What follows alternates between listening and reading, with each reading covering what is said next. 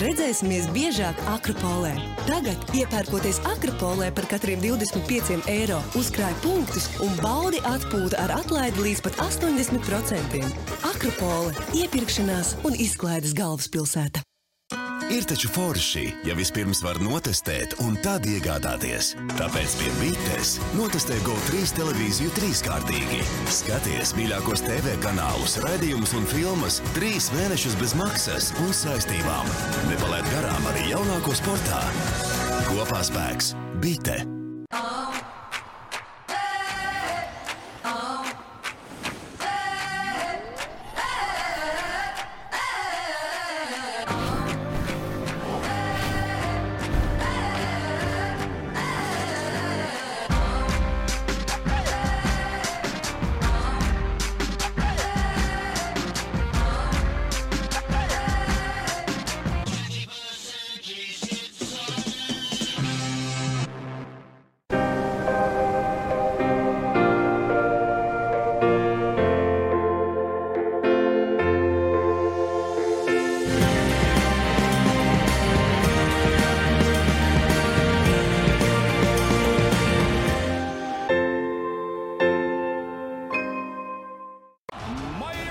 Tas būs grandiozi.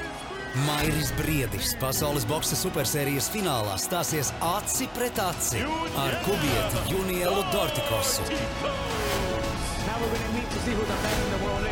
Kurš virs galvas pacels Muhamed Ali trofeju? Skaties tiešraidi 26. septembrī. Dodies uz GO3LV vai jautā savam operatoram. Paldies jums visiem par atbalstu šo nenormālo. Tikšanās vieta, iepirkšanās un izklaides galvaspilsēta Akropole. Raidījumu atbalsta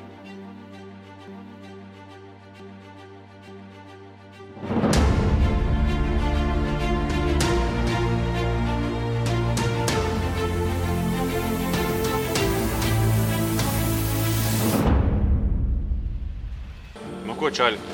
Kārtējais raidījums. Otrais, laikam jau var teikt, ka kārtējais. Kas ir tās tēmiņas, par ko šodien gribās parunāt? Eidži, varbūt ar tevi iesākt. Parunājam par individuālām balvām. Sportisti individuālām balvām. Jā. Tavs, starp citu, pēctecis Latvijas izlasē Elsmers Dikins saņēmis atzinību, vai ne? NHL debitantu izlasē iekļauts. Pirmais kā Latvijas. Pirmais kā Latvijas, jā, pāraksts vēstures tieši tā. Tas tāds ļoti nopietns apbalvojums, jā. Priekš viņa, es domāju, ka ir daudz debitantu NHL katru gadu un izpelnīties tādu atzinību, tas ir kā vērts. Tieši tā. Tev pašam balvas daudz bijušas, tu novērtē tāds atzinības? Zini, kā patīkami ir. Protams, ka ir patīkami. Tagad tu sevišķi uz to atskatoties ir patīkamāk vēl. Jo tad, kad tu spēlē tās individuālās balvas, ir diezgan maz svarīgs. Svarīgāk ir uzvarēt katrā spēlē un arī beigās sezonā uzvarēt. Tas ir būtiskāks moments, bet jā, mēs te aizkadrā pirms tam runājām par šitām visām lietiņām, par tām balvām. Mēs paspēsim šodien. Jā, pavisam aizmirst bija, cik man viņas ir, jo ir vēl dažas arī kastē. Labi, par to mēs noteikti raidījuma gaitā. Starp citu, kolēģi, jums arī balvas ir bijušas. Tas dod kaut kādas priekšrocības, teiksim, tā kontekstā par karjeras nākotni, nākamo līgumu. Vai tas ir tāds patīkams pluss un tas arī viss? Tāds mazāks balvas, patīkams pluss, bet ja tu esi ievēlēts kaut kādā simboliskā pieciniekā, kaut kādā tur jaunpienācēja komandā, protams, kas paceļ tavu status un arī paceļ tavus ciparus kontraktā. Jā, balvas man baigi daudz nav bijuši, ja teikt, maz, jā, attiecīgi. Man pozīcija tāda vairāk to iegūs uzbrucēju futbolā, bet noteikti tas pirmkārt patīkam, atzinība. Tā ir tā pati sacensība, jau uz ko tu ej, lai tu dabūtu tās balvas. Bet, jā. Tava tēma šodien, par ko tu gribētu parunāt? Es domāju, ka varētu parunāt par izslēgšanas spēlēm. Jā, tas vairāk ir hokejā un basketbolā. Attiecīgi arī svarīgas spēles un futbolā vairāk ir kausa spēles. Kā jūs gatavojaties tādām spēlēm, vai ne? Kā klubu vadība uz to attiecas? Tas arī noteikti ir interesanti. Motivējošās kaut kādas tur prēmijas mazās tiek piesolītas noteikti, vai ne? Tur psihologi, lielās prēmijas. Skaidri un gaiši rakstīts kontraktā. Es jau zinu, es gaidu tos pusfināls un fināls, jo tas ir citreiz kontraktā, tas ir cash time. Nu, tev arī tur var labi nopelnīt. Labi, Kaspar, tava tēma šodien, es saprotu, skaidrs, ka boks tuva lieta, vai ne? Šajā nedēļas nogalē Mairis Briedis cīnās, supersērijas fināls. Un mums jāizstāst arī, ka Olirisā vēl pāris galdiņi ir palikuši, vai ne? Tā, ka var nākt cilvēku un norezervēt, zvanīt, norezervēt, nākt, kā saka, kopīgi just līdzi, jo skatītāji tur klāt nebūs. Un skaidrs, ka mums jāraida Mairim tas pozitīvie signāli, lai viņam veicās labi. Elvis Mihaiļenko būs pie mums šodien ciemos. Un tālākam ir tā, var teikt, arī tava tēma savā ziņā šodien. Kaut gan viss ir jūsu tēmas. Nedaudz man tēma, tāpēc uzvilks kā gumijas cīnas, jo asins šķīdīs, vai ne, un cerams, kad Mairis vinēs, protams, bet, Bet būs interesanti? Es domāju, būs ļoti interesanti. Daudz lielāki eksperti ar maniem prognozēja 50-50. Tā kā cīņa būs, es domāju, tas, kas varēs likt visu uz tā ringa un upurēt bailes, sāpes, visu pārējo, tas vinēs. Ko kolēģi gaida noteikti ar Elvi, gribēju teikt, Meždīkinu, protams, Elvi Mihaiļenko pie mums studijā, bet šobrīd nedaudz, kā saka, ieturamies un dodamies filmēt raidījumu. Okay.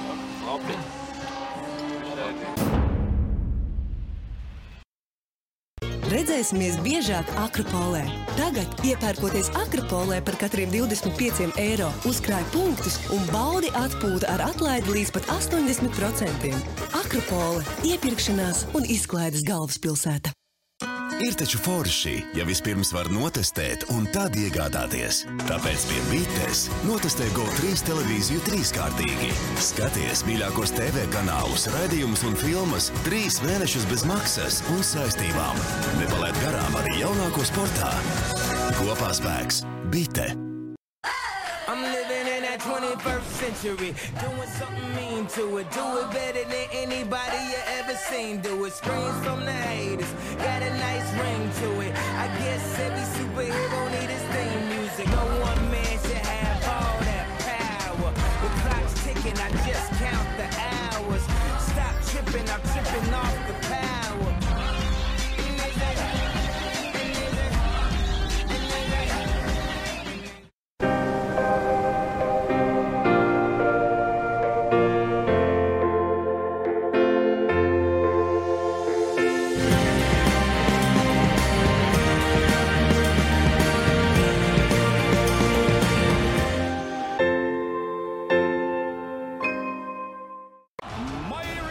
Tas būs grandiozi. Mairis Briedis pasaules boksa supersērijas finālā stāsies aci pret aci ar kubieti Junielu Dortikosu. Kurš virs galvas pacels Mohamed Ali trofeju? Skaties tiešraidi 26. septembrī. Dodies uz GO3LV vai jautā savam operatoram. Paldies jums visiem par atbalstu šo nenormālo. Esiet sveicināti iepirkšanās un izklaides galvaspilsētā Akropola, kā es arī iepriekšējā reizē teicu, tad ir patīkami būt savās otrajās mājās arī otrajā X-sezonā, tās otrajā epizodē. Un šodien man ierastie kolēģi otrajā sezonā Renārs, Kaspars un Edgars. Es domāju, ka uzvārdas jums kolēģi vairs nesauc, jo tos jau visi tāpat zina, ka jūsu karjeras ir bijušas pietiekami spilgtas, un par tiem jūsu stāstiem no jūsu karjerām mēs arī šajā te raidījumā noteikti parunāsim. Es zinu, ka Kasparam ko teikt. Es ļoti atvainojos, ja mēs runājam par spilgtām karjerām un par spilgtām lietām. Es gribu zināt, vai jūs, Zēnši, no rīta sazinājāties un sarunājāt, ka jūs varbūt gulējām kopā. Mēs gulējām kopā. Nē, mēs negulējām kopā, bet Renār, mums ir viens stilists, vai ne? Jā.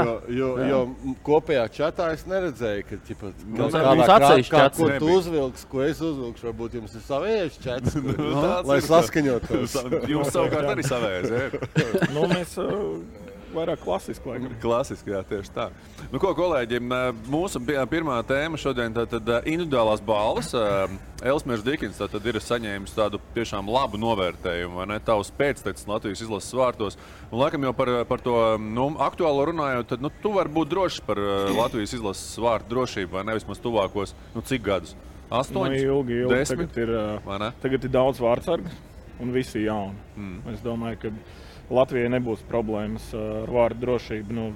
Es ceru, ka nekad vairāk, bet nevar zināt, protams. Bet tuvākos gadus 10 noteikti, kad tur viss ir kārtībā.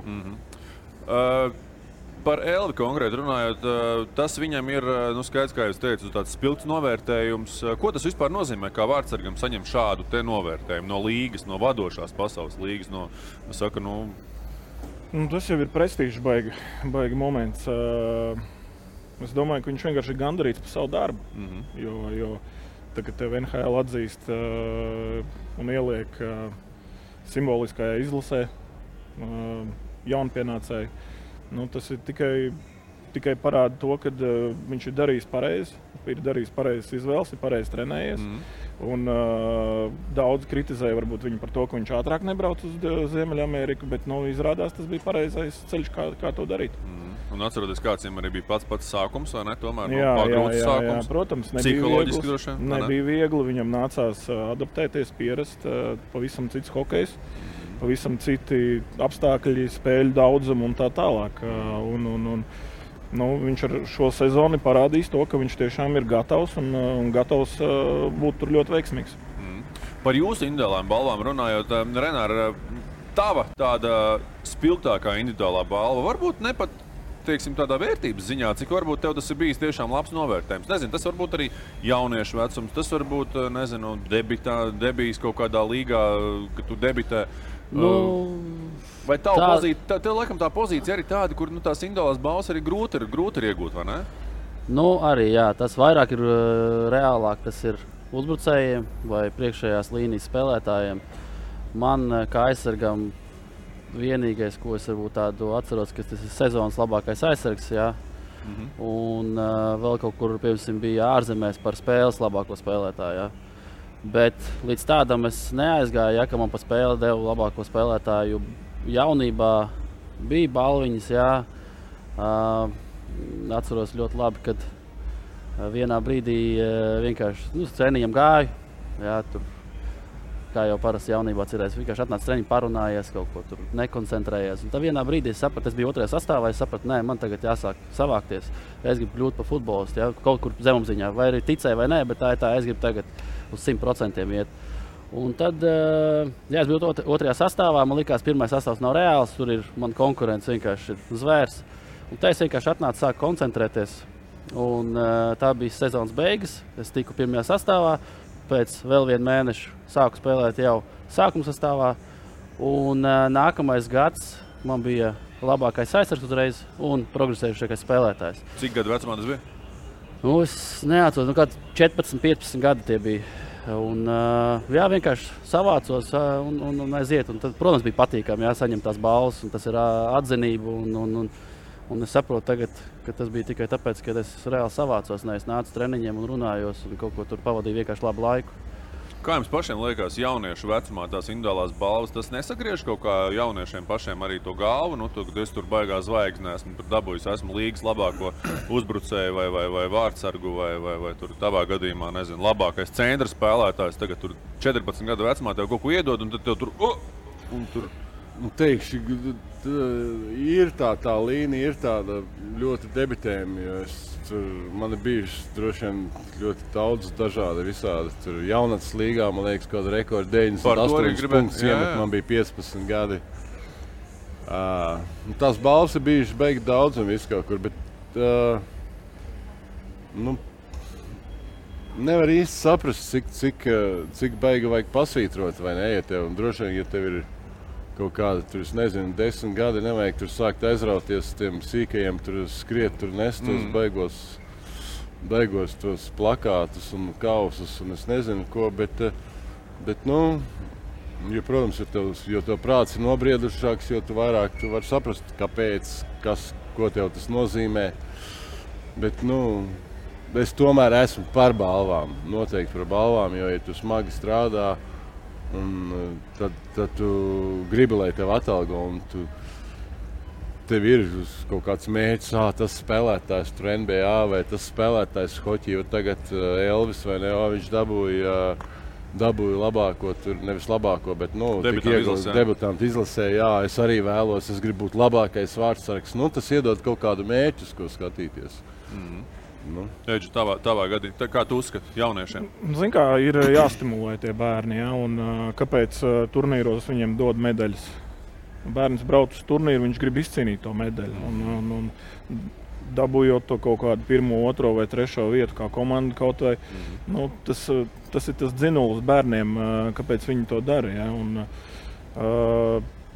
ja tu visu laiku zaudēsi un neko nedabūsi, nu, tad tā vēlme sportot un sacensties, viņa ar laiku var pazust. Un, ir jāatrod arī veids, varbūt arī vecākiem citreiz, nu, tos bērnus, kuri varbūt nav tik veiksmīgi, viņus kaut kā mājās stimulēt un kaut kādas veicināšanas balviņas viņiem iedot. Tiem treneriem nav pēc tam, viņi nezinu, jāsēdina uz zemes, tur es tagad aizbraucu, es dabūju tur nedēļas nogalē vienu, tur labākā spēlētāja balvu, 2., 3. un 4. nedēļas nogalē pēc kārtas.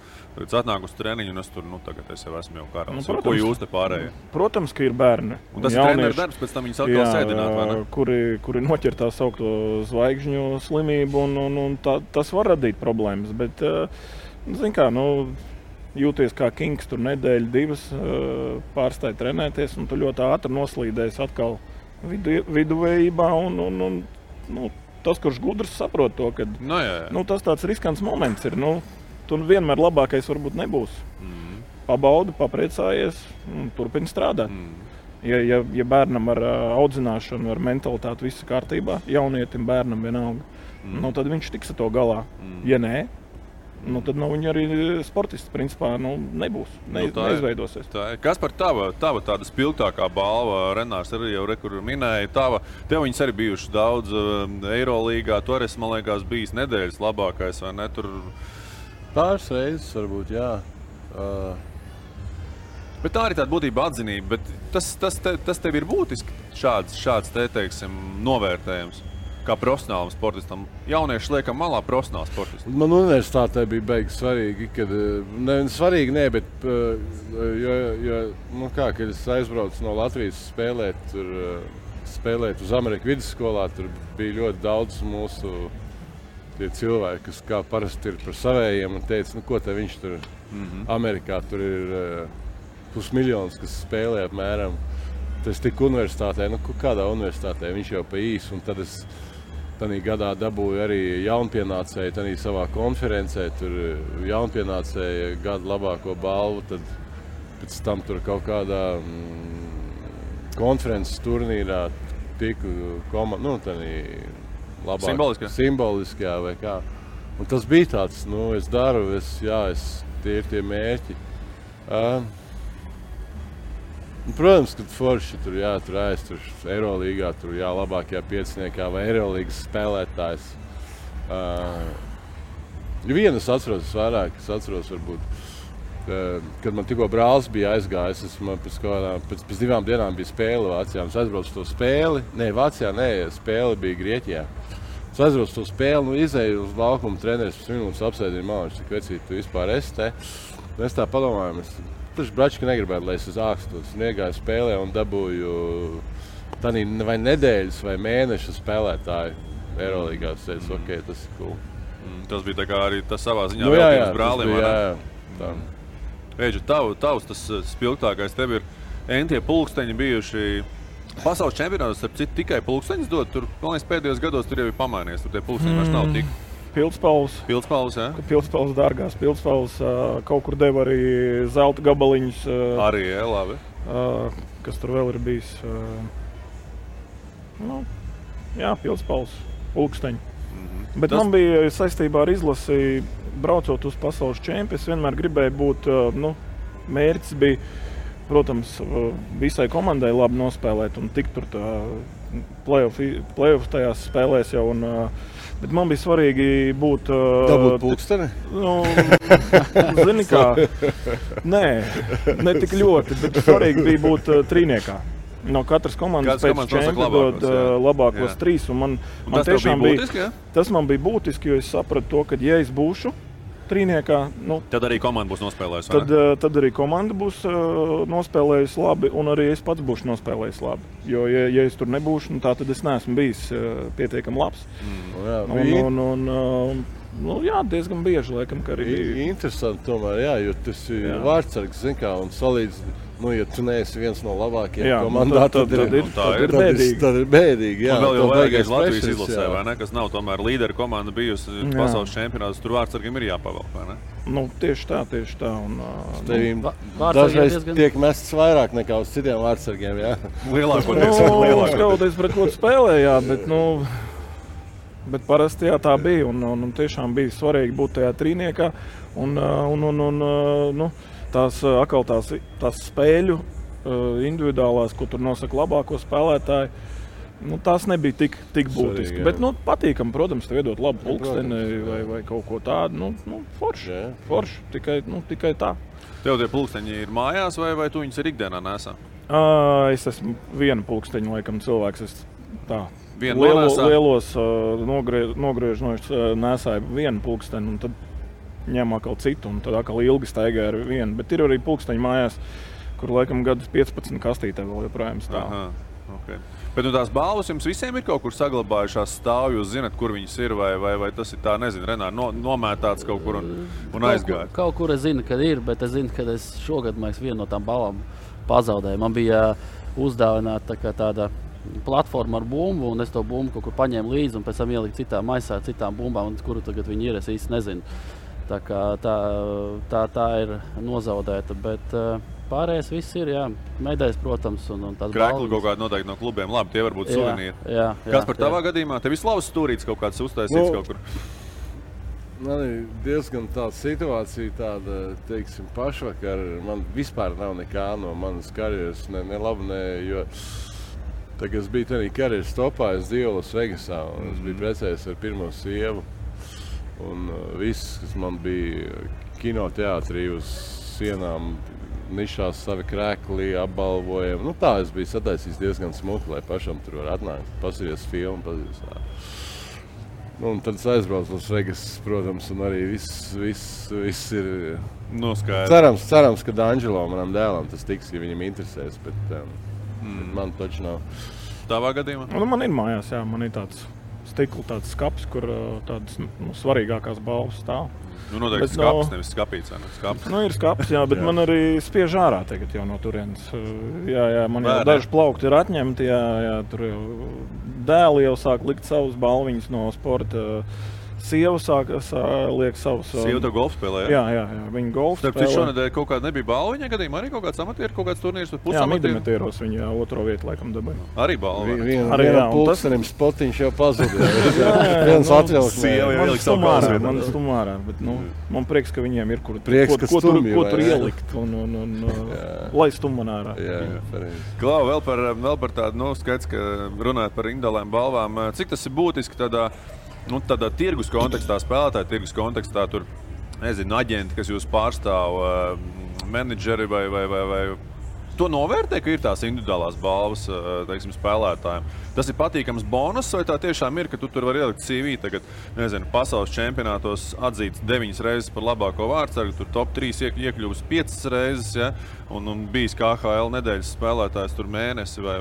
Tas ir svarīgi, jā. Tas ir būtiski, teiksim, tajā tirgus virzienā. Jā, un kā no Elite prospektā katram ir tas savs profils, un apakšā tur ir rakstīts tavs individuālās balvas, un vēl kas ir, tev to izdara publiski, ja, un pasaka, to esi labākais nedēļā, ja, un citi treneri, citi aģenti. Redz, vai ne? To redz, un jo biežāk tev tur pieminēs šajā sakarā, jo biežāk viņi tavu dzirdēs uzvārdu, un paliks atmiņā, un tas ir svarīgi noteikti. Kas par tavā gadījumā? Protams, tas ir svarīgi, jo tur pat vairs, ja tu sāc savākt kaut kādus tur, simbolisko izlašu, tur pieciniekus, vai es nezinu, sastāvā tikt, es pa basketbolu runāju, vai ja simbolisko izlašu sastāvā tur gada MVP vai tur kaut kāda liela čempionāta MVP, te jau to nevajag rakstīt nemaz rezumē, to jau visi zina. Tas ir tieši tā. Iemet Eirolīgas rekordu, man nevajag kādām tur pierakstīt pēdiņās, tas izskan uz Kambals, iemet Eirolīgas rekordu. Par to, kad tu to izdari, cilvēki par to runās. Un tas ir futbola tirgus? Jā, noteikti. Līdzīgi, ja? Jā, tu paliec atpazīstamāks. Par tevim runā, tevi redz, un attiecīgi tu var to visu arī ierakstīt CV, vai arī vienalga visur internetā, visas ir pieejams, un attiecīgi tu vari iegūt labāku atalgojumu nākotnē.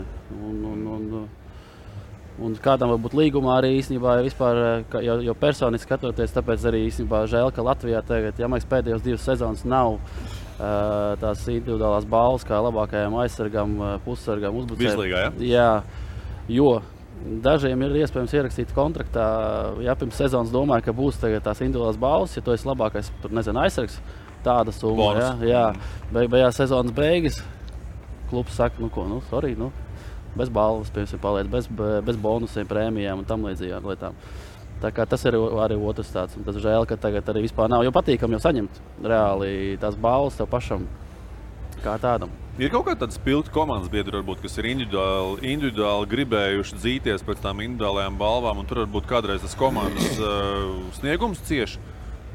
Nezinu, sportisti, profesionāli sportisti, viņi ir egoisti jebkurā gadījumā. Es domāju, ka jūs piekritīsiet man, viņi domā par sevi, un skaidrs, ka es esmu tagad iemetis tur spēlēt 4 golus, nākamajā spēlē es iemetu vēl 2, un man ir tā sajūta, ka es varu dabūt to, nedēļas labāko spēlētāju balvu. Ir tas reizes, kad tur spēlētājs staigā pa ģērbtu un saka, klausies, ja tev tur iespēja ir un atdot labāk man, lai es tur varu. Tavā gadījumā hokejs. Es varbūt kaut ko šeit hokeja virzienā vēl. 2 gadījumi. Tev piespēja. Vienreiz mūsu viens tautietis, mēs spēlējam Krievijā viens pret otru, un viņam tur ir bonus pa goliem. Viņš man pirms spēles saka, ielaid vienu speciāli. Indrašs Miks? Nē, viņš vēl nespēlēja. Tas bija sen.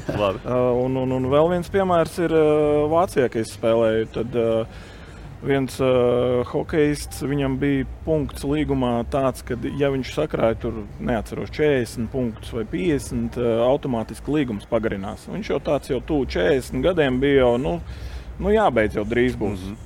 Bet spēlēt viņš grib, kontraktu viņš grib. Viņš reāli aizsardzībā nebrauc.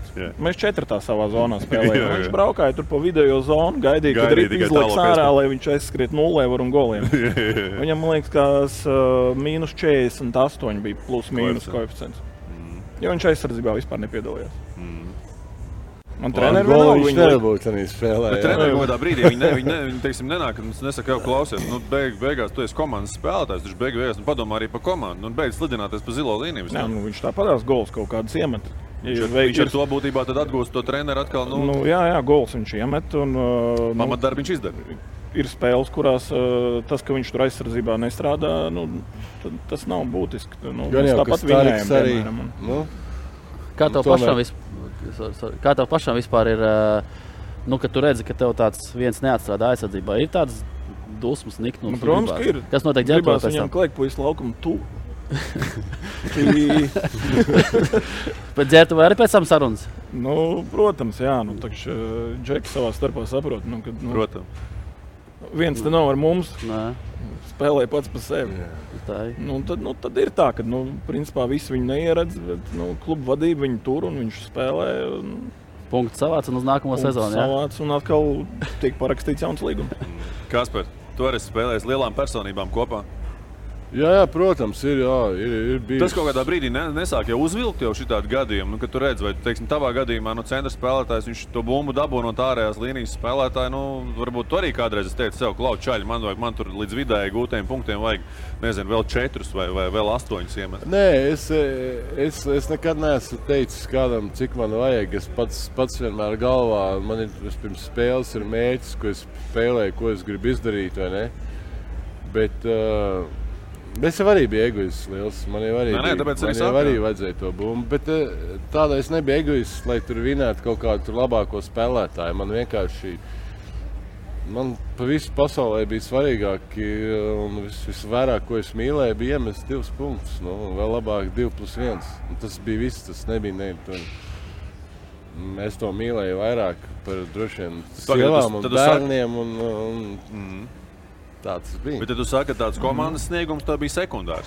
Nē, nekādā gadījumā, jo jāvinē jau komandai vispirms, un tad, ja tu esi labākais, tad tu esi krūts. Ja tu zaudēji, tev komanda zaudē, tu jau neesi krūts. Tomēr, ja tu noliec sevi un komandu, ko tu vērtē augstāk? Vienmēr komandu. Vienmēr bet komandu. Es arī, Tavā gadījumā arī komandu vienmēr? Nu, protams. Man jau bija grūti izcelties ar kaut kādiem tādiem Protams, jā. Goliem vai kaut ko tādu. Es izcēlos ar to tieši, kad es palīdzu komandai.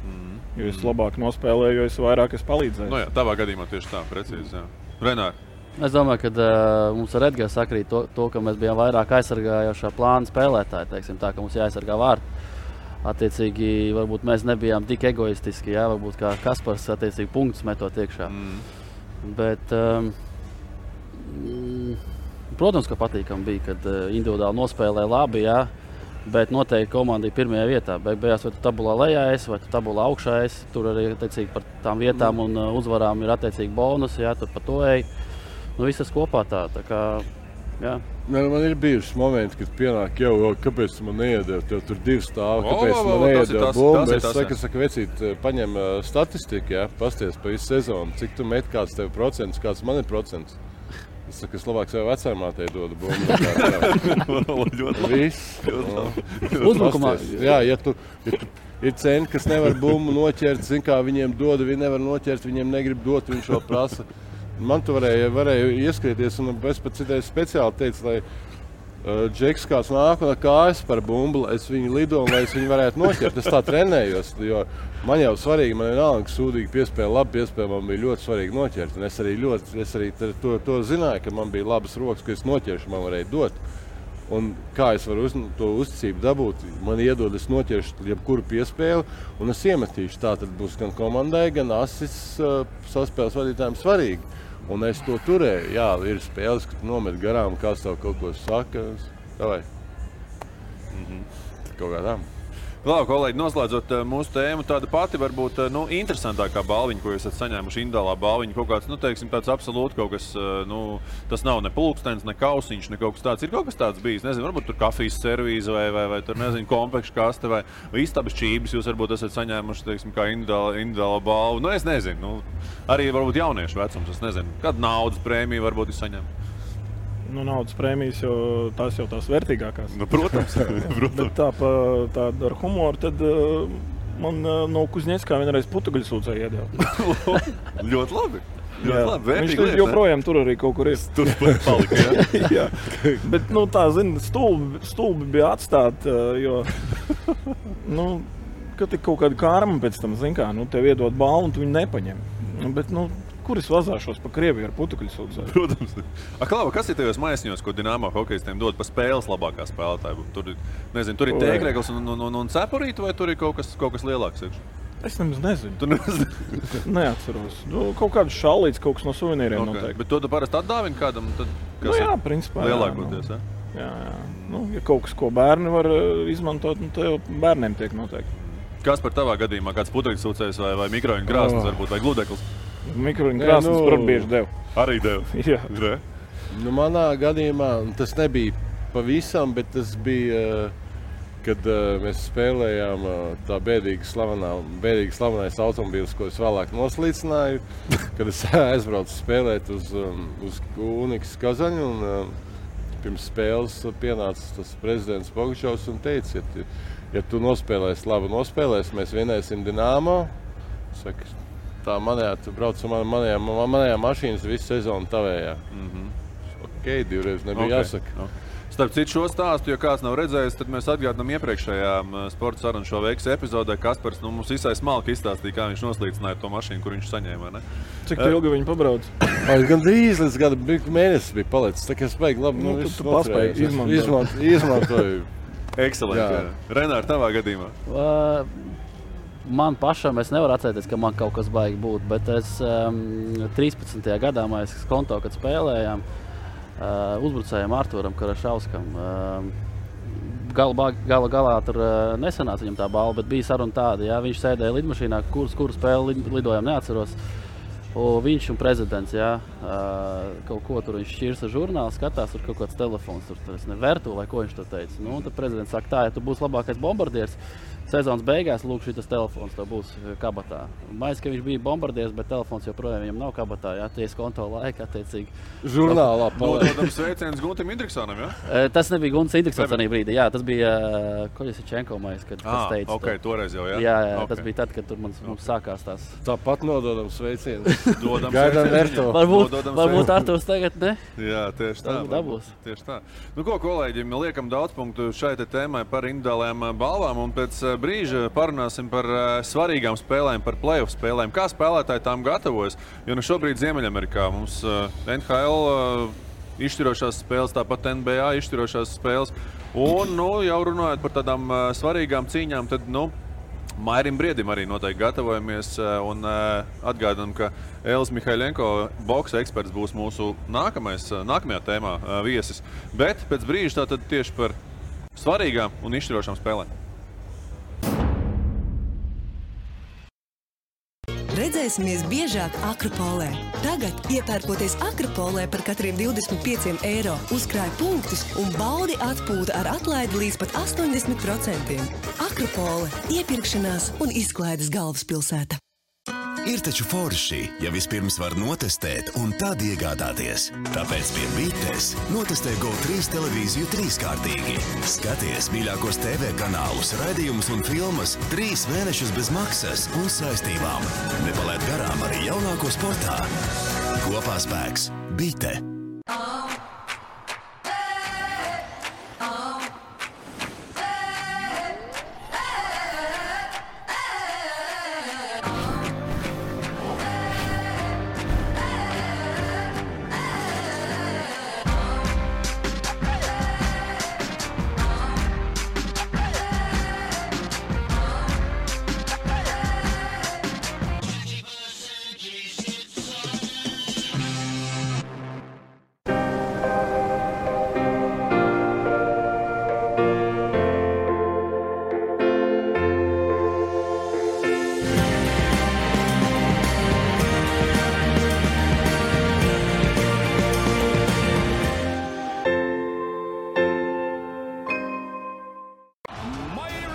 Tas būs grandiozi.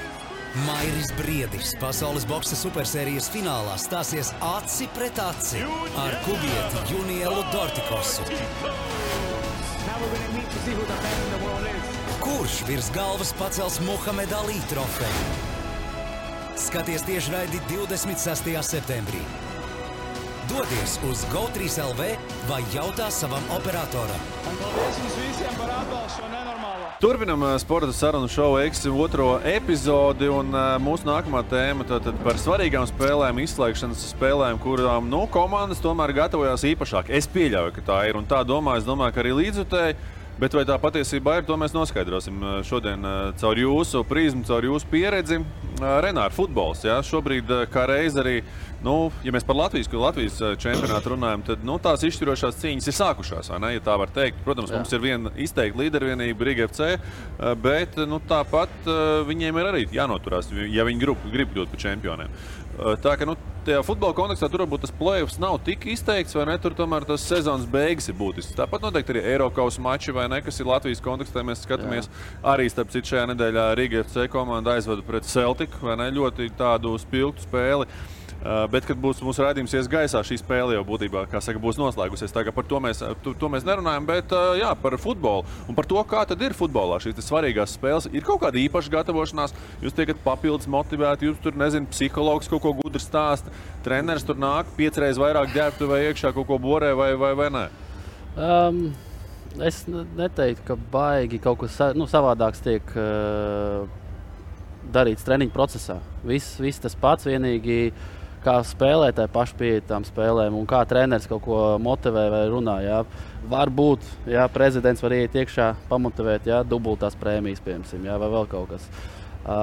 Bet tā ir Latvijā, ja ir svarīgi ļoti kā sāc, tāpēc, kad kamēr komandas vēl nav iegājuši sintētiskie laukumi, jā, tur 50 viss ir. Attiecīgi sākumam jābūt labam, vidus jā, tāds mierīgais un beigas kā tagad, jā, visām komandām, kā tagad RFS, jā, palaid labu iespēju padzīties tuvāk jā, Rīgai un ar to pendeli, jā, ko tagad un Maiša uzsita sev tās iespējas, teiksim tā, sarežģīja.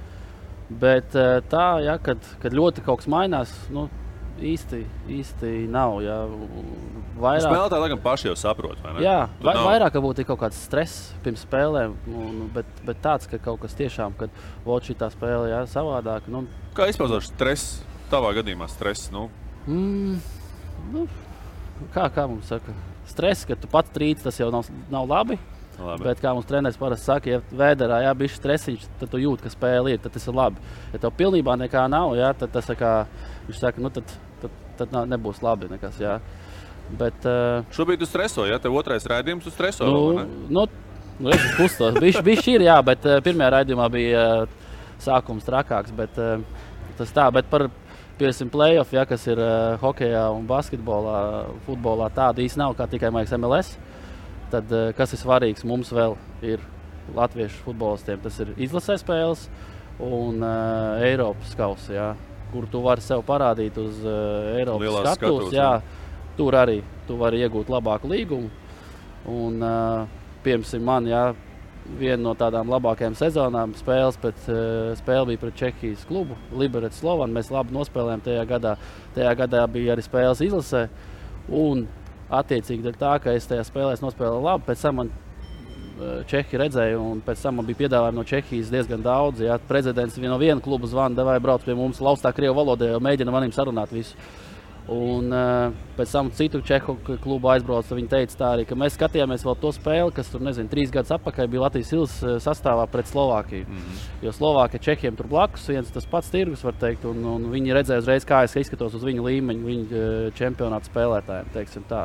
Tā kā tās spēles ir svarīgas reāli futbolistam kā tādam, lai tu parādītu sev ļoti labi.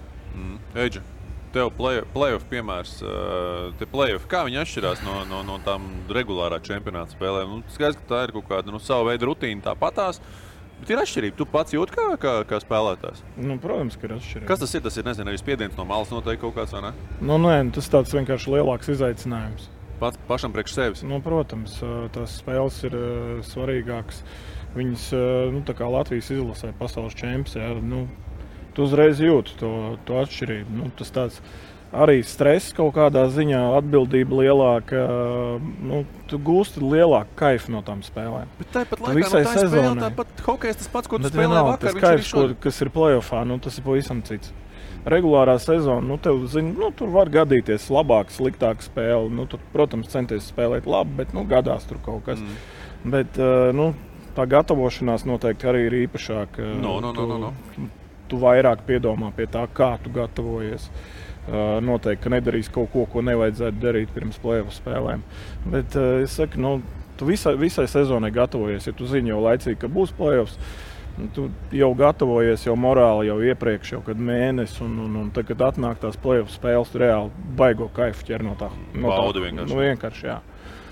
Jo tā atmosfēra un viss ir pilnīgi savādāks. Bet tu pats saki, tu nedari kaut ko tādu, ko tu nedarītu regulārā čempionāta laikā. Nu, kas tas ir? Tu arī kaut kāds sev zināmā mērā pats neuzliec to spiedienu kaut kādu. Nu, es tagad, nezinu, neēdīšu šito vai gulēšu vairāk, jo man tur rīt baigs svarīgais mačs.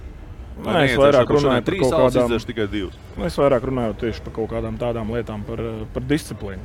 Sezonas laikā tu skaidrs tāpatās nevari visu sezonu nedzert alu, piemēram, jā, bet uz play-offiem skaidrs, ok, pacēties, pasaules čemps beigsies vai play-off beigsies, tad arī iedzers to alu. Bet sezonas laikā tāpatās gadās arī kaut kāds ballīts, kaut kas. Play-offā skaidrs, ka tu to nedarīsi. Ja tā pa gatavošanos, bet kā es teicu, vienkārši tā atmosfēra, tas kaifs no tā, tāpēc mēs spēlējam to hokeju. Tur reāli izbaudi. Sezonas, piemēram, laikā vispār ir svarīgi, tad tās pirmais, piecinieks, četrnieks būt pirmajās vietās, ja tā jātiek astotniekā. Tas protams, ir svarīgi, ja tu izgās sezonas sākumu, pēc tam jau tu grūti tikt atpakaļ iekšā. Ja tu tur sāc labi, tad tev ir iespēja tāpat ir kaut kāda krituma komandām, kaut kas. Nu jā, un parasti, ja tu spēlēsi, ja tu esi pirmā vietā, tu spēlēsi, sāks Ar kaut kādu 8. vājā. Ja tu esi, vājāk. 8, tu esi kaut kādā lejas komandā, tev jāspēlē ar stiprāks. Tā kā it kā svarīgi jau ir, jā. Bet tur jau tā sanāk, kā futbolā kausa spēle. Tur tā viena spēle, nu labi, tur sanāk, jā, vairāk spēles pēc kāda, bet tomēr tā komanda, kas ir vājāka, viņi kā savācās to spēli. Un man liekas, ka bija pat Rīgas Dinamo, ja vienu sezonu izsitas kā vai kaut kas tāds. Jā, sāk 8. toreiz, vai ne? Jā, nu tā kā vienkārši 8. pirmais. Un skaidrs, ka nosacīt vājāk, bet tāpat ir vājāk. Jā, nu labi, KHL jau ar to atšķirās. Tad no NHL ar to, ka tie spēki, liela starpība starp 1. un 8. NHL tur ir atkal. Tur 7. otro sit regulāri. Tur nav nekādas, principā. NHL galvenais ir tikt play-offā. Tālāk jau lielākoties tās izredzes ir daudz maz visiem. 50, jā. Bet KHL jau noteikti, ja tu tiec kā 8. un trāpi uz SKA vai uz CSKA, Bet, redzam, Dinamo piemērs.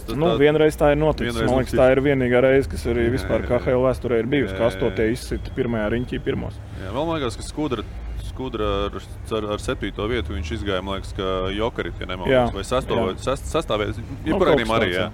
Kas par basketbolu?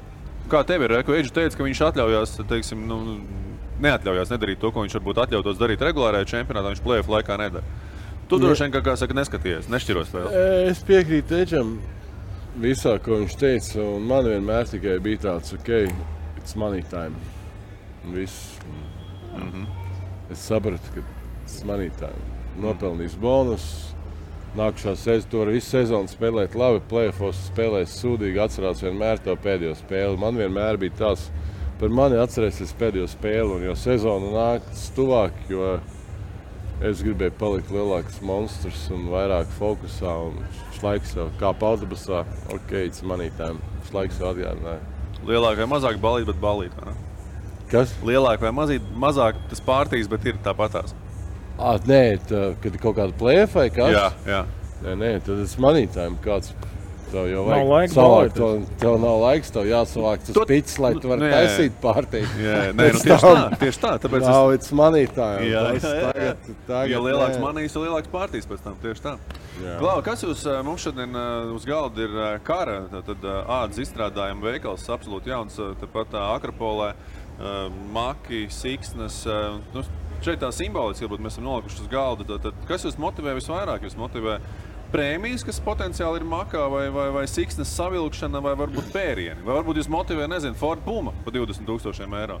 Kā ir to? Man pieņemsim vislabāk patikt, vienkārši iedodiet man šādu papīra maisiņu pilnu ar naudu. Aizēju visu. Jostas, makus, tur visu pārējo jūs varētu paturēt sev. Pēc tam var nopirkt. Jā, pēc tam var nopirkt. Kas par mašīnu tev motivē Kazaņā, vai ne? Mašīna arī jau ir. Mašīna var salīdzināt ar maisiņu, jā, ar maisiņu ar naudu. Jā. Tā ir? Pārējiem arī? Jā, mēs jau spēlējam. Kas vairāk tomēr motivē? Nauda vai, teiksim, tur varbūt teksts no kluba vadības, Klau, ja nebūs uzvara, tad 30% no algas. Tā ir tāpat nauda. Tā ir siksnas savilkšana, tā tēlaina. Jā, bet tā visi vadurās pret naudu beigās. Protams, ka mēs noteikti ka visi esam spēlējuši, tāpēc, ka mums patika to darīt, bet mēs visi gribam saņemt atalgojumu par to. Un, protams, ja tev saka, vinnē spēli tur tādu summiņu, tas tev motivē. Un, ja tev saka, ja tu nevinnēsi vai netiks play-offā, tev tiks nogriezt, tas jau atkal tas pats ir. Turpat vien tas ir viss saistīts. Labi. Bet tas pirmais ir patīkami. Protams. Jā, tas ir tāds iedotās ekstra. Tu zini, ka tu vari kaut ko iegūt, nevis vēl tev tas ir jānosargā, kas tev tā kā ir. Bet, protams, es varu pateikt, pats galvenais ir, sportists jau sasniedz kaut ko arī savā karjerā, tāpēc, kad viņš vēlās būt labākais, ka viņš vēlās būt tas čempions. Būs labākais, būs tev arī maisiņš nauda. Pēc tam nāk, tas nevajag cilvēkiem saprast, ka mēs vēl dodiet mums to naudu. Svarīgākais ir tas, ka tu sapņo būt viens no vai labākais. Tas ir tas. Pirmsim, man, kad es biju jaunāks, Tu joprojām esi Renāri jauns. Jauns, jā, kad bija jaunāks. Tu joprojām esi jauns. Mēs varam vienkārši, ka viņš saka, ka raidījumā es biju jaunāks, bija izņemt no raidījuma. Tos pirmos profesionālos sportas gadus man īsti tā nav tiešām neinteresēja. Te es vairāk gribēju kaut kur tikt uz ārzemēm, un arī tur es neskatījos tos algas ciparus. Jo tā, kad arī tas 13. gads, man bija iespēja braukt uz Čehiju, kur alga nebija diezko lielākā Latvijā, bet es gribēju būt labākajā čempionātā, parādīt sevi tur un atkal tikt vēl augstākā kaut kādā līmenī. Tādā pašā laikā man piedāvājumi no Uzbekistānas, no Vietnamas, vēl kaut kur, alga ir vairākas reizes lielāka, bet attiecīgi es saku, nē, dotajā brīdī nē, es braucu uz turienu. Pēc tam jau, ka es jau sāku saprast tā, laikam uz Premier League Anglijas netikšu, Liverpool kaut kur, tad jau, protams, es skatījos jau vairāk uz turienu, kur es pats gribu, kur man ir, lai pēc tam kaut kas arī ir kabatā, lai nav tā, ka es nospēlējos un kaut kur skrēju visu dzīvi. Un tā, es nezinu, varbūt jums savādāk bija sākumā karjeras pirmajos gados, varbūt uzreiz. Man arī bija tā, man bija iespēja pirmajā gadā, kad es spēlēju FS Pilsenu, es saņēmu kādu konkrētu summu, un tad man bija tas stāsts, ka Stombergs man stāstīja, kurš ir tas, un tad es, tos visus tos labākos spēlētājus, tur Rašārdu, visiem samet normāls punkts, un man kontrakts varēja, palielinājās 3 reizes tā summa, ko man piedāvāja, bet tāpat man viena komanda piedāvāja pa 200,000 vairāk, lai es aizietu no FS. Kaut gan FS arī pacēla. Tad man aģents pateica, viņš saka, jā, tu vari nopelnīt to naudu. Viņš saka, bet man liekas, tā komanda ir tagad laba komanda, viņas tevim spēlē, tev vajadzētu palikt tur. Un tas labā, es teicu, protams, paliekam tur. Tas nebija naudas ziņā, es noteikti būtu izvēlējies. Un man paveicās, ka man bija tāds aģents, kas pateica, to naudu vēlāk atpelnīs. Svarīgi tagad, lai tu spēlē labi. Mēs tur diezgan skaidrs bija, ka mēs vinēsim Turcijas čempionātu vai sitīsimies finālos. Tas uzreiz nāca klāt bonusā. Mēs jebkurā gadījumā nonākam atkal pie tā stāsta par naudu, vai ne? Klau, par izšķirošajām spēlēm, par play-off spēlēm runājot, trenerim noteikti arī liela nozīme, vai ne? Un noteikti ir, treneri kaut kāda psihopāti, kas, tur to komandu tur sanarvozē, un tas treneru miers tajās izšķirošajās spēlēs arī būtisks. Vai spēlētāji, to vispār izjūt? Jo atkal, ja runājam no skatītāja viedokļa, skatītājiem liekas, treneris tur tagad ir visu varošs un spēlētāja boss. Kā ir ar tiem treneriem? Tas viņu miers un tas viņu, kā saka, tā nosvērtība? Treneris jau tāpat kā spēlētājs ievelk pilnu krūti ar gaisu pirms play-offiem un dara savu darbu, cenšas darīt savu darbu vēl labāk. Un trenera nozīmē ir vēl lielāka nozīme tieši play-offos. Tas ir taktika, tas ir grafikas sastādīšana pareizi, lai kaut kur nepārgurtu, nepārtrenētos vai tieši atkal neiedot pa daudz atpūtu. Jo play-offs tev ir tāds nezināms. Tu vari spēlēt 7 spēles, tu vari spēlēt 4 spēles. Tev pēc 4 var beigties sezona, tikpat labi tu vari spēlēt mēnesi. Tāpēc trenerim jāmāk balansēt ar slodzēm, ar taktikām. Un jāmāk arī savus spēlētājus arī nolikt pareizi un motivēt pareizi. Jo pienācis izšķirošais brīdis un visam jābūt perfekti. Tas treniņu process, kā treneris būtībā arī gatavot to komandu, tas arī mainās, pirms play-offiem. Tur, kaut kam vēl pastiprināt, tiek pievērst uzmanību, tur video treneris varbūt dod kaut ko vairāk, tur statistika vēl vairāk tiek vai nē?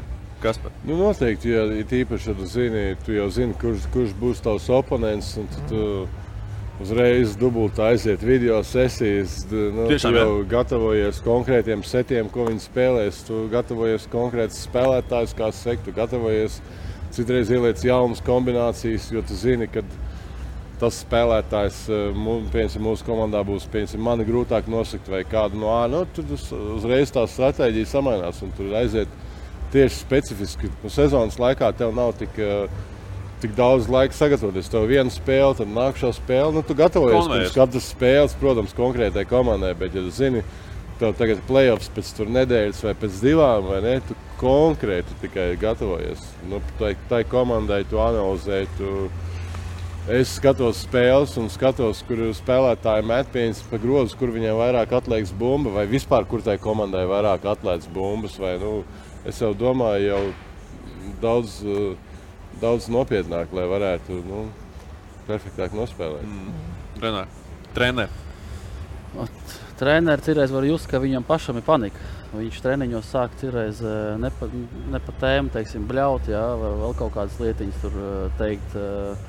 Bet kā tāds, saskāries ar to, ka tiešām sāk kaut ko baigi daudz vairāk darīt. Kuram trenerim bija panika? To ne tagad. Tagad jau var, Pagaidām Tu taču vecs jau kādu. Tu jau vecs. Bija arī Tamazam dažreiz varēja just to paniku, jā, tāda. Bet otrs ir būt viņš speciāli to darīja, lai komandu, jā, kaut kādīgi saprunā. Tas arī, vai ne? Tas varētu būt, jā, tā kā varbūt mēs to īsti nepareizi sapratām, jā, bet attiecīgās spēlēs izējām un viss kārtībā. Otrs ir, pie viena trenera visu laiku viens tas pats, jā, nekas nemainās, visi profesionāli, tad pie cita trenera viena spēle var palikt mājās, jā, un kad nopietnās spēles, tad iebraucam iekšā tajās viesnīcās, jā, loģiski, jā, piemēram, tad Tamazam bija tā, ka viņam praktiski visas spēles bija svarīgas, katru spēli, jā, un arī tāpat Liberetes spēle, kas bija Čehijā, Eirokausā spēlējam. Un pēc divām dienām svarīga spēle pret Ventspili, jā, par čempionu titulu. Mēs atlidojam un mūsu autobusu sagaida lidostā. Viņš saka, tā, mēs nekur nebraucam, mēs uzreiz uz viesnīcu. Un tā līdz spēlē. Bet pirms tam jūs to nezināt, jūs to tikai lidostā uzzināt? Mēs to uzzinājām, kad mēs jau braucām ar autobusu Čehijā uz lidostu. Un tāpēc, tas bija tāds otrs, kas viņam jebkurā gadījumā bija brokas, 9 no rīta, telefons viss novācam. Viss bez telefoniem. Jā. Vienīgi, ja viņš zināja, ka otrs telefons, tad sots vai vēl kaut kas, bet arī viss savāds. Tā kā labi, ka tiešām pieaugušiem cilvēkiem, es saprotu bērniem, jauniešiem, bet pieaugušiem cilvēkiem tiešām to telefonu ir jāņem nost. Ir tā disciplīna. Telefons jau noņem tev uzmanību.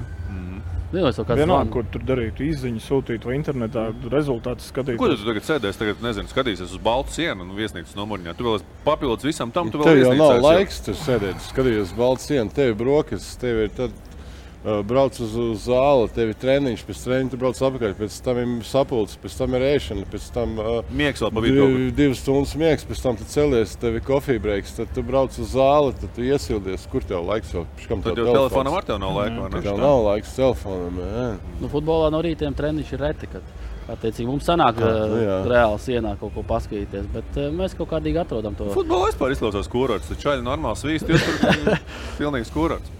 Labi, par to likšanu viesnīcās, atkal runājot par to likšanu viesnīcās, tas tā kā arī iedod kaut kādu, savā ziņā diskomfortu, Es personīgi varbūt labāk guļu mājās savā gultā, vai ne?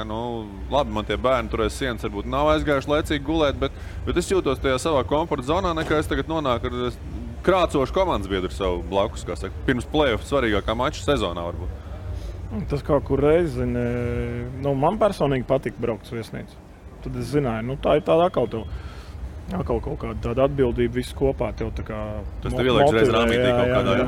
Man bija tā piemēram, kad es spēlēju Real Madridā, man tikko bija piedzimis dēls. Un tad, kad treneris, viņš jautāja, mums sākās sezonas beigas un svarīgas mājas spēles, viņš saka, varbūt jūs gribat palikt mājās vai viesnīcā? Pirms spēlēm saka, vai viesnīcā, man vismaz būs, tur miers varēs izgulēties, jo, ja tas ir... Tev patika, bet noteikti bija komandā tāda, kur bubināja. Jā.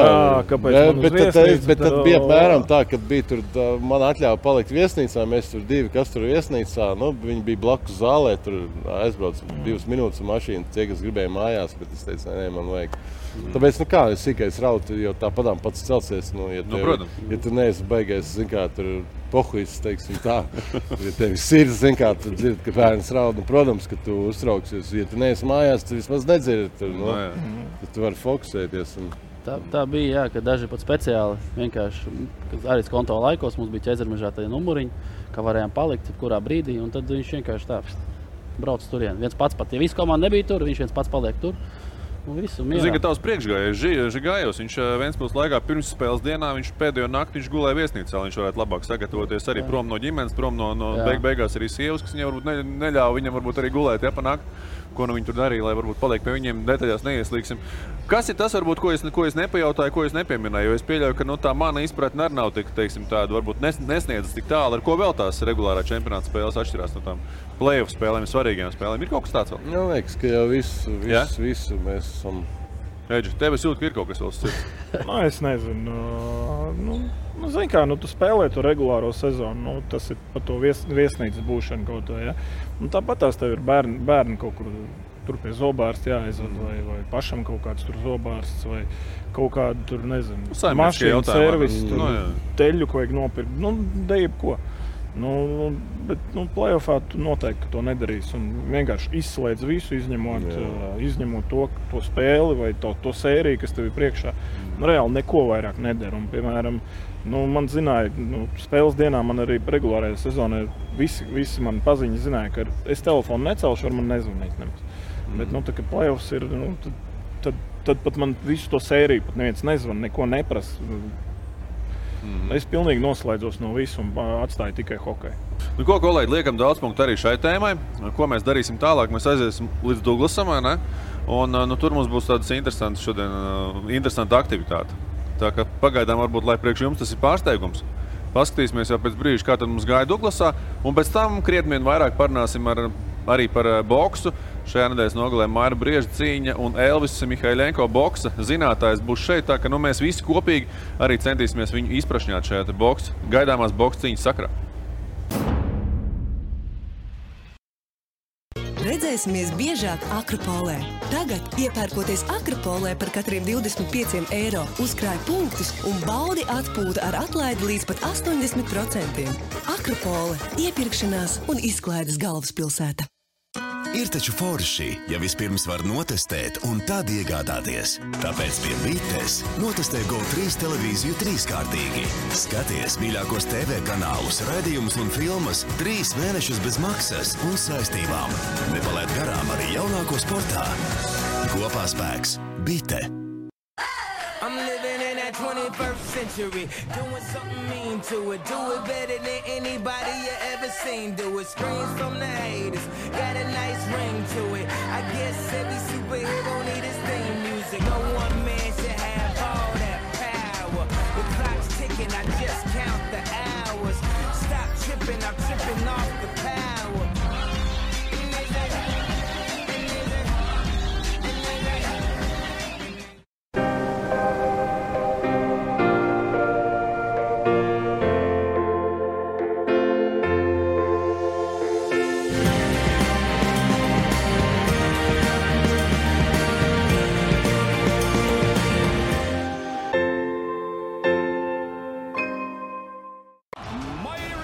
Tas būs grandiozi. Mairis Briedis pasaules boksa supersērijas finālā stāsies aci pret aci ar kubieti Junielu Dortikosu. Kurš virs galvas pacels Mohamed Ali trofeju? Skaties tiešraidi 26. septembrī. Dodies uz GO3LV vai jautā savam operatoram. Un paldies jums visiem par atbalstu šo nenormālo.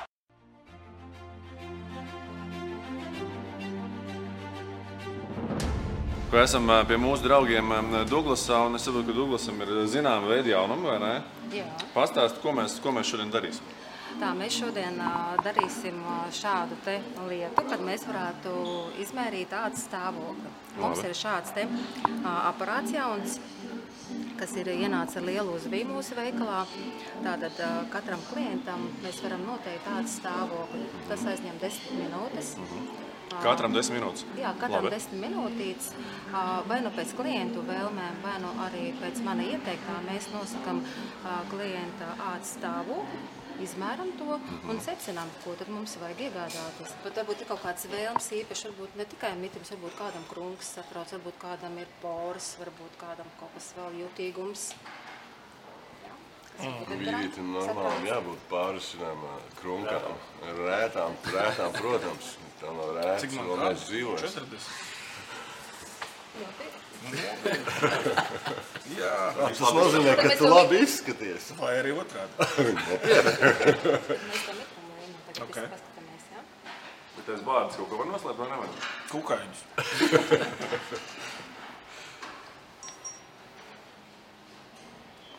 Tas ir tikai Covid tests. Jā, Edgaram ir šāds te rādītājs. Jā, tāds nevisai varbūt. Kāpēc es redzu Jā, divus ciparus? re, ko šeit būs, 45. Tāpēc, ka tev vajag brilles, tā kā man. Tas būs, kas ir vajadzīgs. Okay. Ir pašlaik šāds. Oh. Tā kā vajag padomāt arī par šo, varbūt, Okay, kas, teiksim, tieši tālāk pie kas. Jā, uz viņu var visu kaut ko citu pamēģināt. Jāpēc arī tiem gadiem. Nu, es varētu teikt, man tūlīt būs 42 decembrī. Jā, tad es vienkārši lieku apaļo ciparu. Lai likt apaļo, jā. Manā kategorijā tas.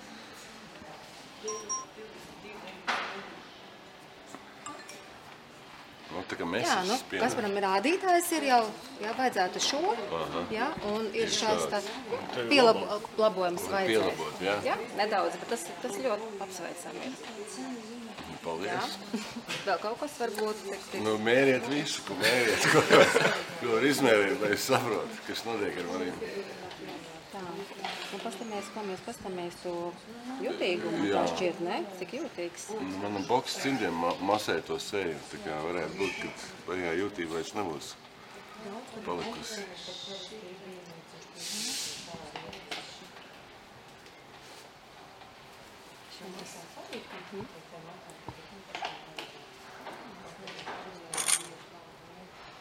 Visādi. Katram testam cita skaņa, jā? Jā, rekur, jūtīgums tiešām ir izcils. Jā, rekur, bet vajadzīgs ir šāds. Jūsu ārstipam, jā. Tā kā tas ir tiešām jūtīgs. Tas man ir jūtīga āda, jā? Jā. Varbūt sākumā to mitrumu, es domāju. Tā šķiet, ka ar mitrumu. Kad man es redzu jau, kad ir jūtīgums. Aha, jau. Profesionāli acis jau redz. Jā, to mēs pēc tam... Man liekas, mēs te baigi bāgam, ja visiem tādā jūtīgā. Rekur šādi te būs. Vajadzīgi ir šis daudz mitrumu, bet ir šī. Nu, tas ir slikti.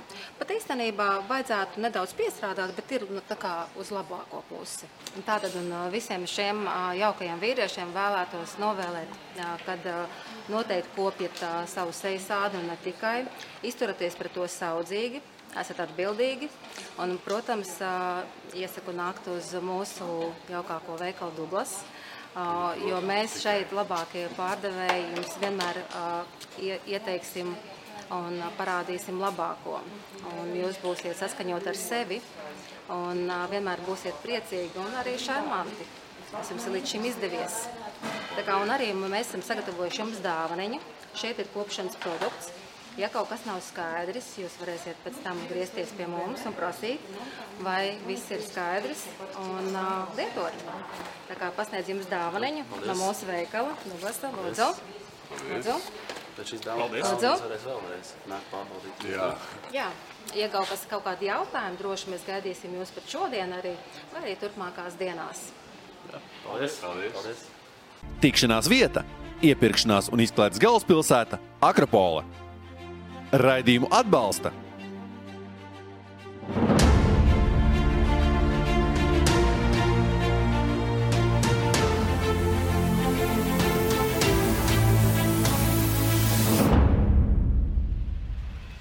Jā, mūsu raidījumu noslēgumā mums ir pievienojies Elvis Mihaiļenko, boksa zinātājs, boksa komentētājs, kurš starp citu šajā nedēļas nogalē GO3 platformā un tāpat arī TV3 īpaši izvierotos kanālos TV3 Sport un tātad latviešu valodā un TV3 Sport 4.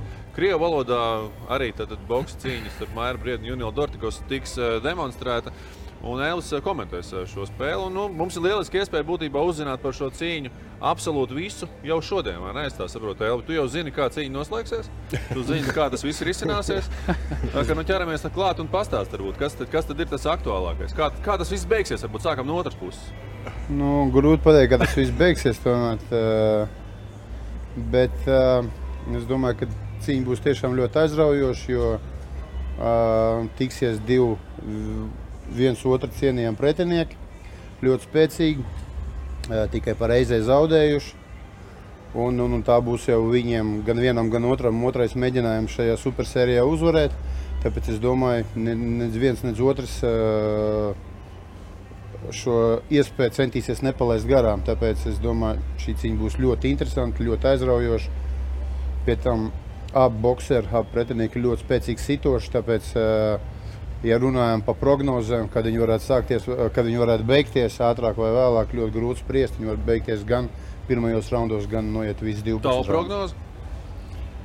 Grūti pateikt. Es saku, ja pirmajos raundos te slikt uz mairu, ja cīņa turpināsies pāries pār 6. raundam, tad otrajā fāzē pieļauju, ka tad būs priekšrocības Dortikosam.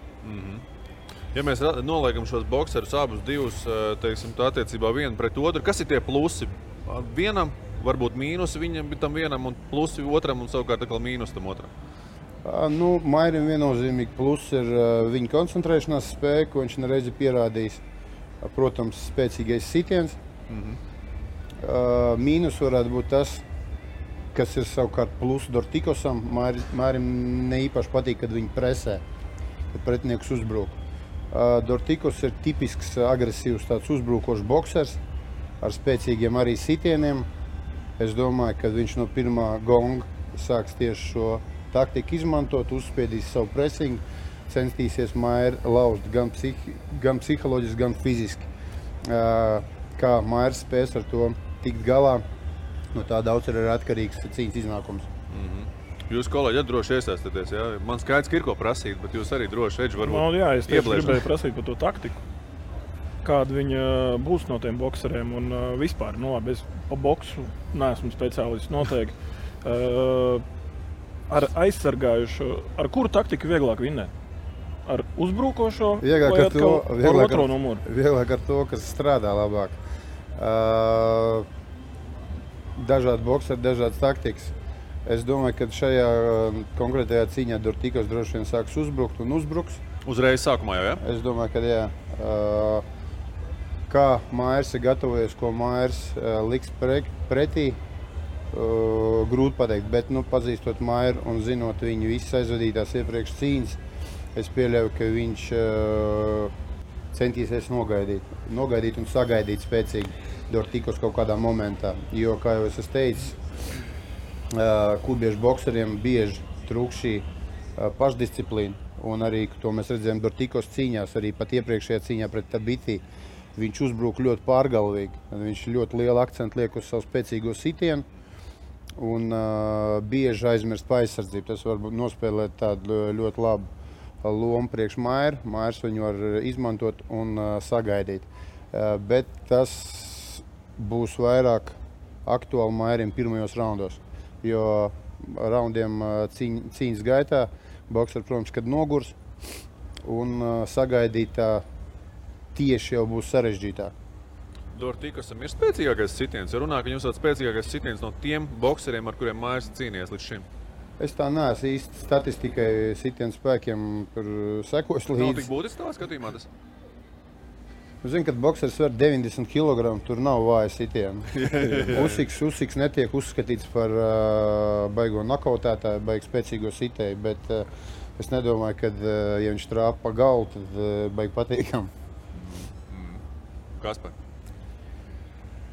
Ko es tur daudz varu piebilst.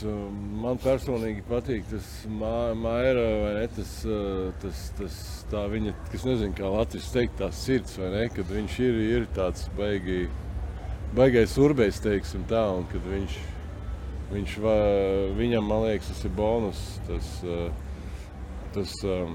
tā apņēmība, tā neatlētība, tā tieši varbūt, kā Elvis teica, viņš noturēsies, būs disciplinētāks, nepavilksies kaut kādam varbūt tur provokācijām, bet drīzāk būs tas, kas izprovocēs to Dortikus un pagriezīs to kaut kādā veidā pa labu sev. Bet nevajadzētu Mairim sākt boksēties kā pirmajam tieši? Kā pirmajam numuram? Ja viņš ietu agresīvi pats uzbrukumā, varbūt tas varētu nospēlēt kaut kādu labu lomu, jo kubietis nebūtu gatavs tam. Pilnīgi iespējams, viņš ar to var pārsteigt Dortikosu. no vienas puses, un varbūt tieši tāda taktika Jā, Mārs arī būs izvēlējies. Bet sitienu apmaiņā tā jau tāda, ne gluži laimes spēle, bet kamēr bokseri ir svaigi, kā jau es teicu, pirmajos raundos, var notikt jebkas. Tur jau varbūt arī kaut kāds veiksmes faktors nospēlēt. Tālākajos raundos tas būs grūti. Varbūt Mārs būs izvēlējies tieši tādu taktiku, centīsies, es saku, Dortikos pārsteigt un sākt tieši kā pirmais, sākt pats agresīvi. Un varbūt, ka Dortikos tam nebūs gatavs, bet ņemot vērā, ka abi bokseri ir pietiekami spēcīgi, pietiekami pieredzējuši un tieši uz šo konkrēto vakaru gājuši jau ar visām šīm dišķibelēm ļoti ilgi. Es domāju, ka iespējams arī tādam pavērsienam Dortikos būs gatavs. Kā tās tevis pieminētās dišķibeles, kuram par labu varbūt spēlē, kuram par sliktu? Jo mēs zinājām, kā bija, kā gatavojās jau iepriekš, tad tā cīņa tika atcelta, tad ilgāk laiku nebija zināms, kad viņi būs, un tagad viņi beigās Vācijā bez skatītājiem, un tur tie apstākļi arī būs tādi īpaši savā ziņā. Runājot par to pārtraukumu, viņš bija abiem vienāds. Jā, tāpēc viņi abi bija neaktīvi. Tāpēc šajā gadījumā tie apstākļi ir abiem vienādi. Ja mēs atskatāmies uz Mairu iepriekšējām cīņām, tad tā atklāt runājot, Mairam labākās cīņas notikušas Rīgā. Izbraukumos viņam nav bijušas tik labas cīņas. Bet arī šeit ir tas faktors, ka nav skatītāji. Es nezinu, kā ir cīnīties bez skatītājiem, es nekad to neesmu darījis. Tāpēc arī es domāju, ka ne Dortikos, ne Briedis to nav darījuši. Un grūti pateikt, atkal ļoti daudz lielu lomu spēlē šis sagatavošanās process. Es zinu, ka Dortikos dzīvo un gatavojas Amerikā, kur tie sparring partneri ir visu laiku regulāri. Kā ir gatavojies Mairs, un viņam bija iespēja. Ko tu zini par viņu gatavošanos? Es neesmu tā īsti iedziļinājies viņa gatavošanās procesā, bet cik es zinu, viņš bija Rīgā pārsvarā. Ko te bija iespējams atvest, kāda līmeņa sparring partners un cik daudz, tas ir jautājums. Varbūt tas var nospēlēt kaut kādu mīnusu priekš Maira. Jo Dortikosam nekas nav mainījies nec gadu apakaļ, nec divu, nec šobrīd. Amerikā nekas nav mainījies ar sparring partneru skaitu. Tāpēc tā, bet šajā Dīkstevas gadījumā abiem ir vienādi apstākļi, jo abi ir neko nedarījuši, necīnījušies.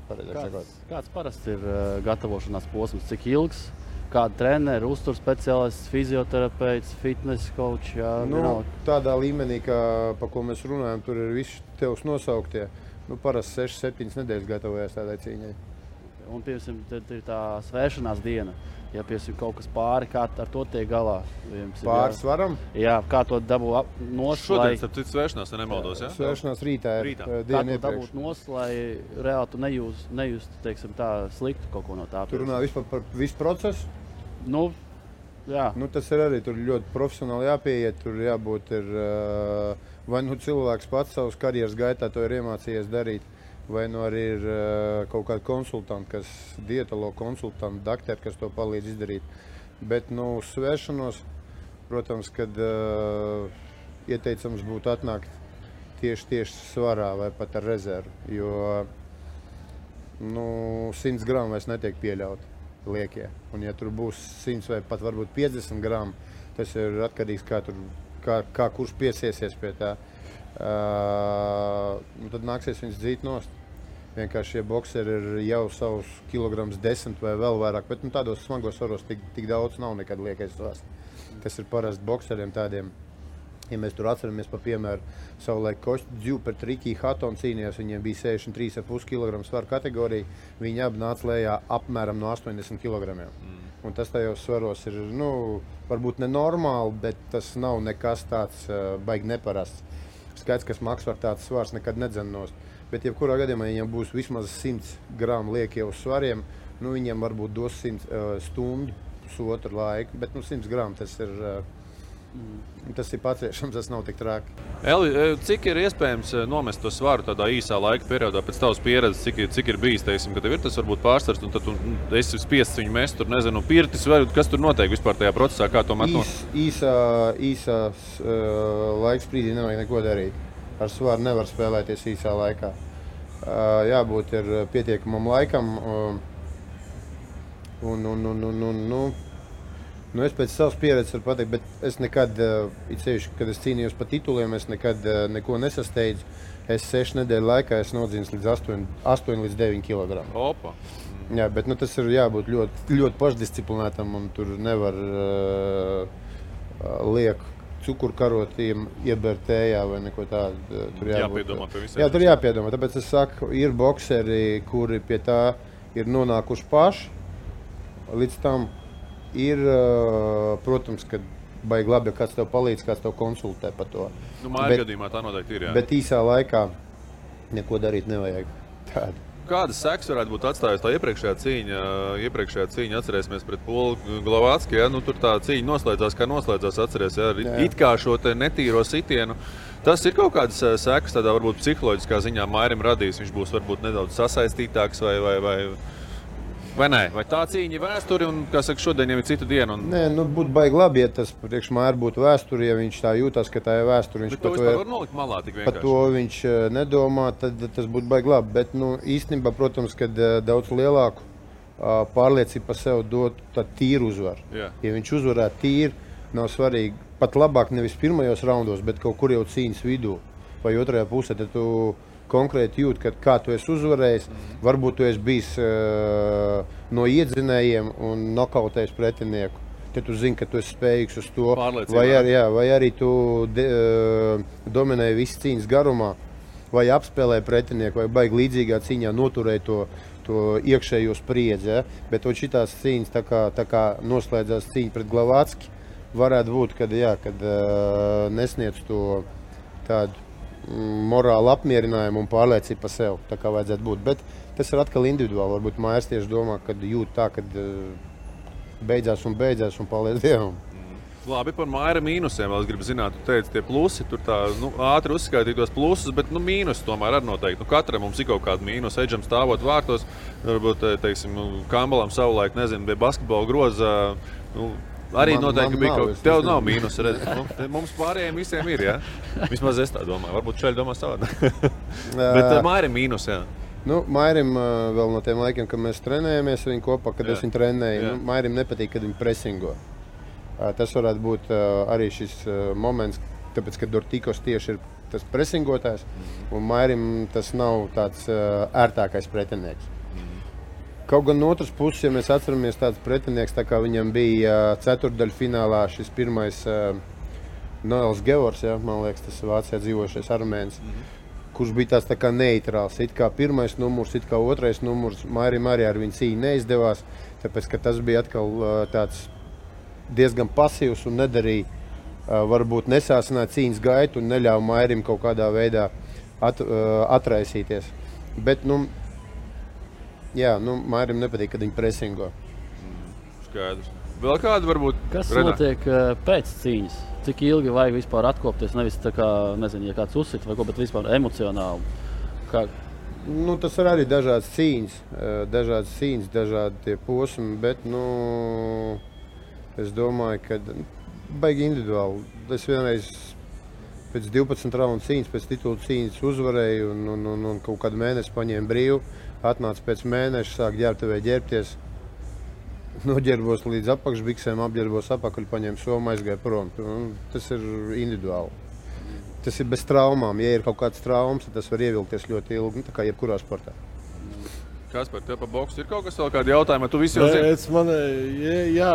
Man jau kā, teiksim, tādam mazam boksu studentam vairāk, jo es jau esmu maz to boksu dzīvē darījis, bet man ir paveicies, kad es esmu to darījis, un interesanti, ko Elvis tikko teica par to, ka tev liekas pēc cīņas, tu atnāc pēc kādu laiku, tur esi pavadījis netrenējoties, tu atnāc, un tas ir pilnīgi citādāk. Es basketbolā nekad neko tādu nepiedzīvoju, kad tev ir kaut kāda spēle, tur vai beidzās sezona, un pēc tam tev gribās atkal spēlēt. Tad boksā ir kaut kā tas, laikam, tā psiholoģiskā spriedze, tas viss, kas tev jāaiziet cauri tieši pirms tās cīņas, tas viss citādāk, jo tu reāli saproti, ka, tu ej, lai tu otru cilvēku iznīcinātu, tu jau tur neej tagad, tu zini, ka tas pats var notikt, tu arī var atrasties uz tiem dēļiem, un tu visu laiku par to personīgi, visu laiku par to domājot, un tevi psiholoģiski tev baigās spriedze, un tad, kad tā cīņa beidzās, tad tas tāds tā kā no pleciem nos, bet... Izpūt gaisu, vai ne? Jā, bet tad tu aizies to zāli, un tā, lētās, bet tā vēl negribās. Kaut kā ir tā, jā. Jā, paiet kaut kāds laika brīdis, kā 3-4 nedēļas normāli jau vajadzētu atjaunoties visu, bet tu vēl morāli nejūties. Pārāk daudz paņemts no iekšpuses, un tu nevari vēl tā kā saņemties. Vispār nav nekāds gribēšanas to darīt. Varbūt citreiz ir tā, ka tu jau var pēc brīvdienām otrajā dienā, jau trešajā iet atkal uz zāli un trenēties. Dažādi gadījumi, dažādi momenti. Maira nākot pēc šīs cīņas, tu vari tā nedaudz paprognozēt, kas varētu notikt tālāk? Daudz te runā par to revanšu maču ar Glovacki. Glovacks tur arī ir bez mazai gatavs kaut, nezinu, labi, varbūt ne rīt, bet viņš ir gatavs, teiksim tā, šim te revanšu mačam. Kā attīstās tā Maira karjera pēc supersērijas? Cerēsim, ka uzvars supersērijā. No sākuma ir jāuzvar supersērijā, jā, jebkurā gadījumā. Ja Mairs uzvar, tad... Es domāju, ka būtu loģisks revanšs pret Glovacki, tāpēc, ka tas... Finansiāli arī loģisks, jā? Tā lieta, iespējams, jā, kad arī finansiāli, bet tā lieta ir tāds nepabeigts biznes, jā. Tāpēc, protams, kad būtu loģiski, ja tā cīņa notiktu. Vēl no tādiem reāliem pretiniekiem šobrīd šajā svaru kategorijā, piemēram, ļoti interesants cīņas būtu ir divi krievu bokseri, kuri varētu ļoti labi konkurenci sastādīt Mairim. Viens ir tas, kas piedalījās šajā sērijā, bet ceturtdaļfinālā, manuprāt, zaudēja polim Maksims Vlasovs, kurš ir gara auguma tāds boksers, kurš arī strādā pa otro numuru. Es domāju, ka Mairim pret viņu būtu diezgan sarežģīti boksēt. Un ir tāds Aleksejs Papins, arī krievu boksers.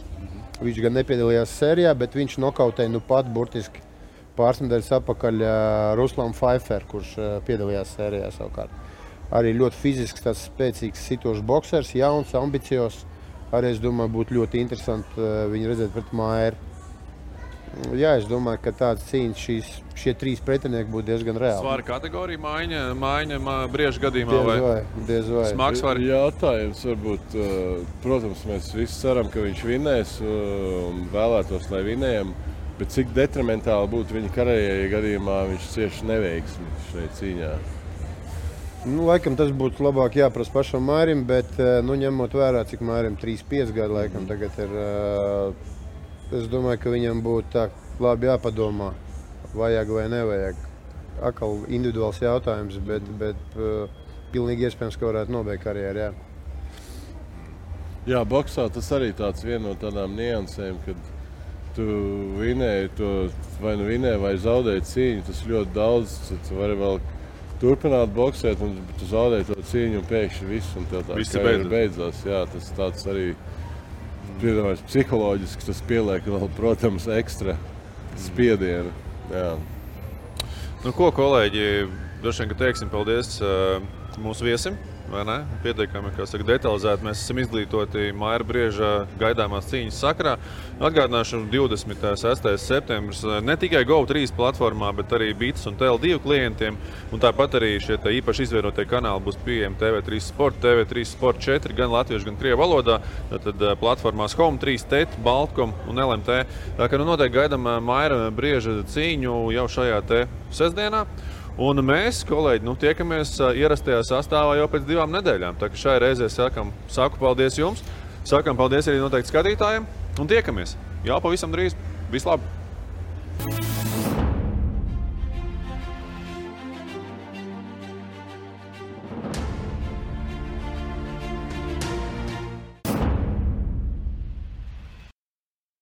Redzēsimies biežāk Akropolē.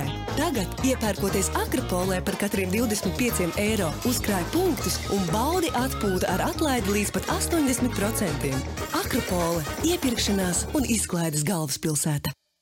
Ir taču forši, ja vispirms var notestēt un tad iegādāties. Tāpēc pie Bites notestē GO3 televīziju trīskārtīgi. Skaties mīļākos TV kanālus, raidījumus un filmas 3 mēnešus bez maksas un saistībām. Nepalaid garām arī jaunāko sportā. Kopā spēks. Bite.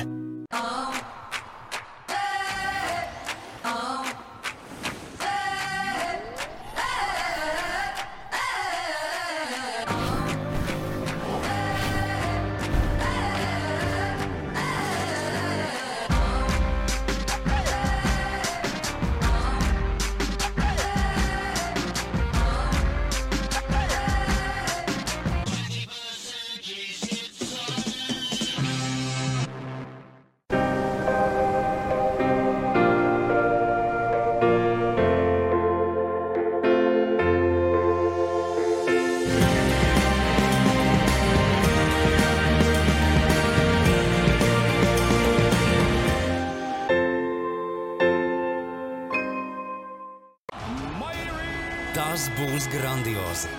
Mairis Briedis pasaules boksa supersērijas finālā stāsies aci pret aci ar kubieti Junielu Dortikosu. Kurš virs galvas pacels Muhamed Ali trofeju? Skaties tiešraidi 26. septembrī. Dodies uz GO3 LV vai jautā savam operatoram. Paldies jums visiem par atbalstu šo nenormālu.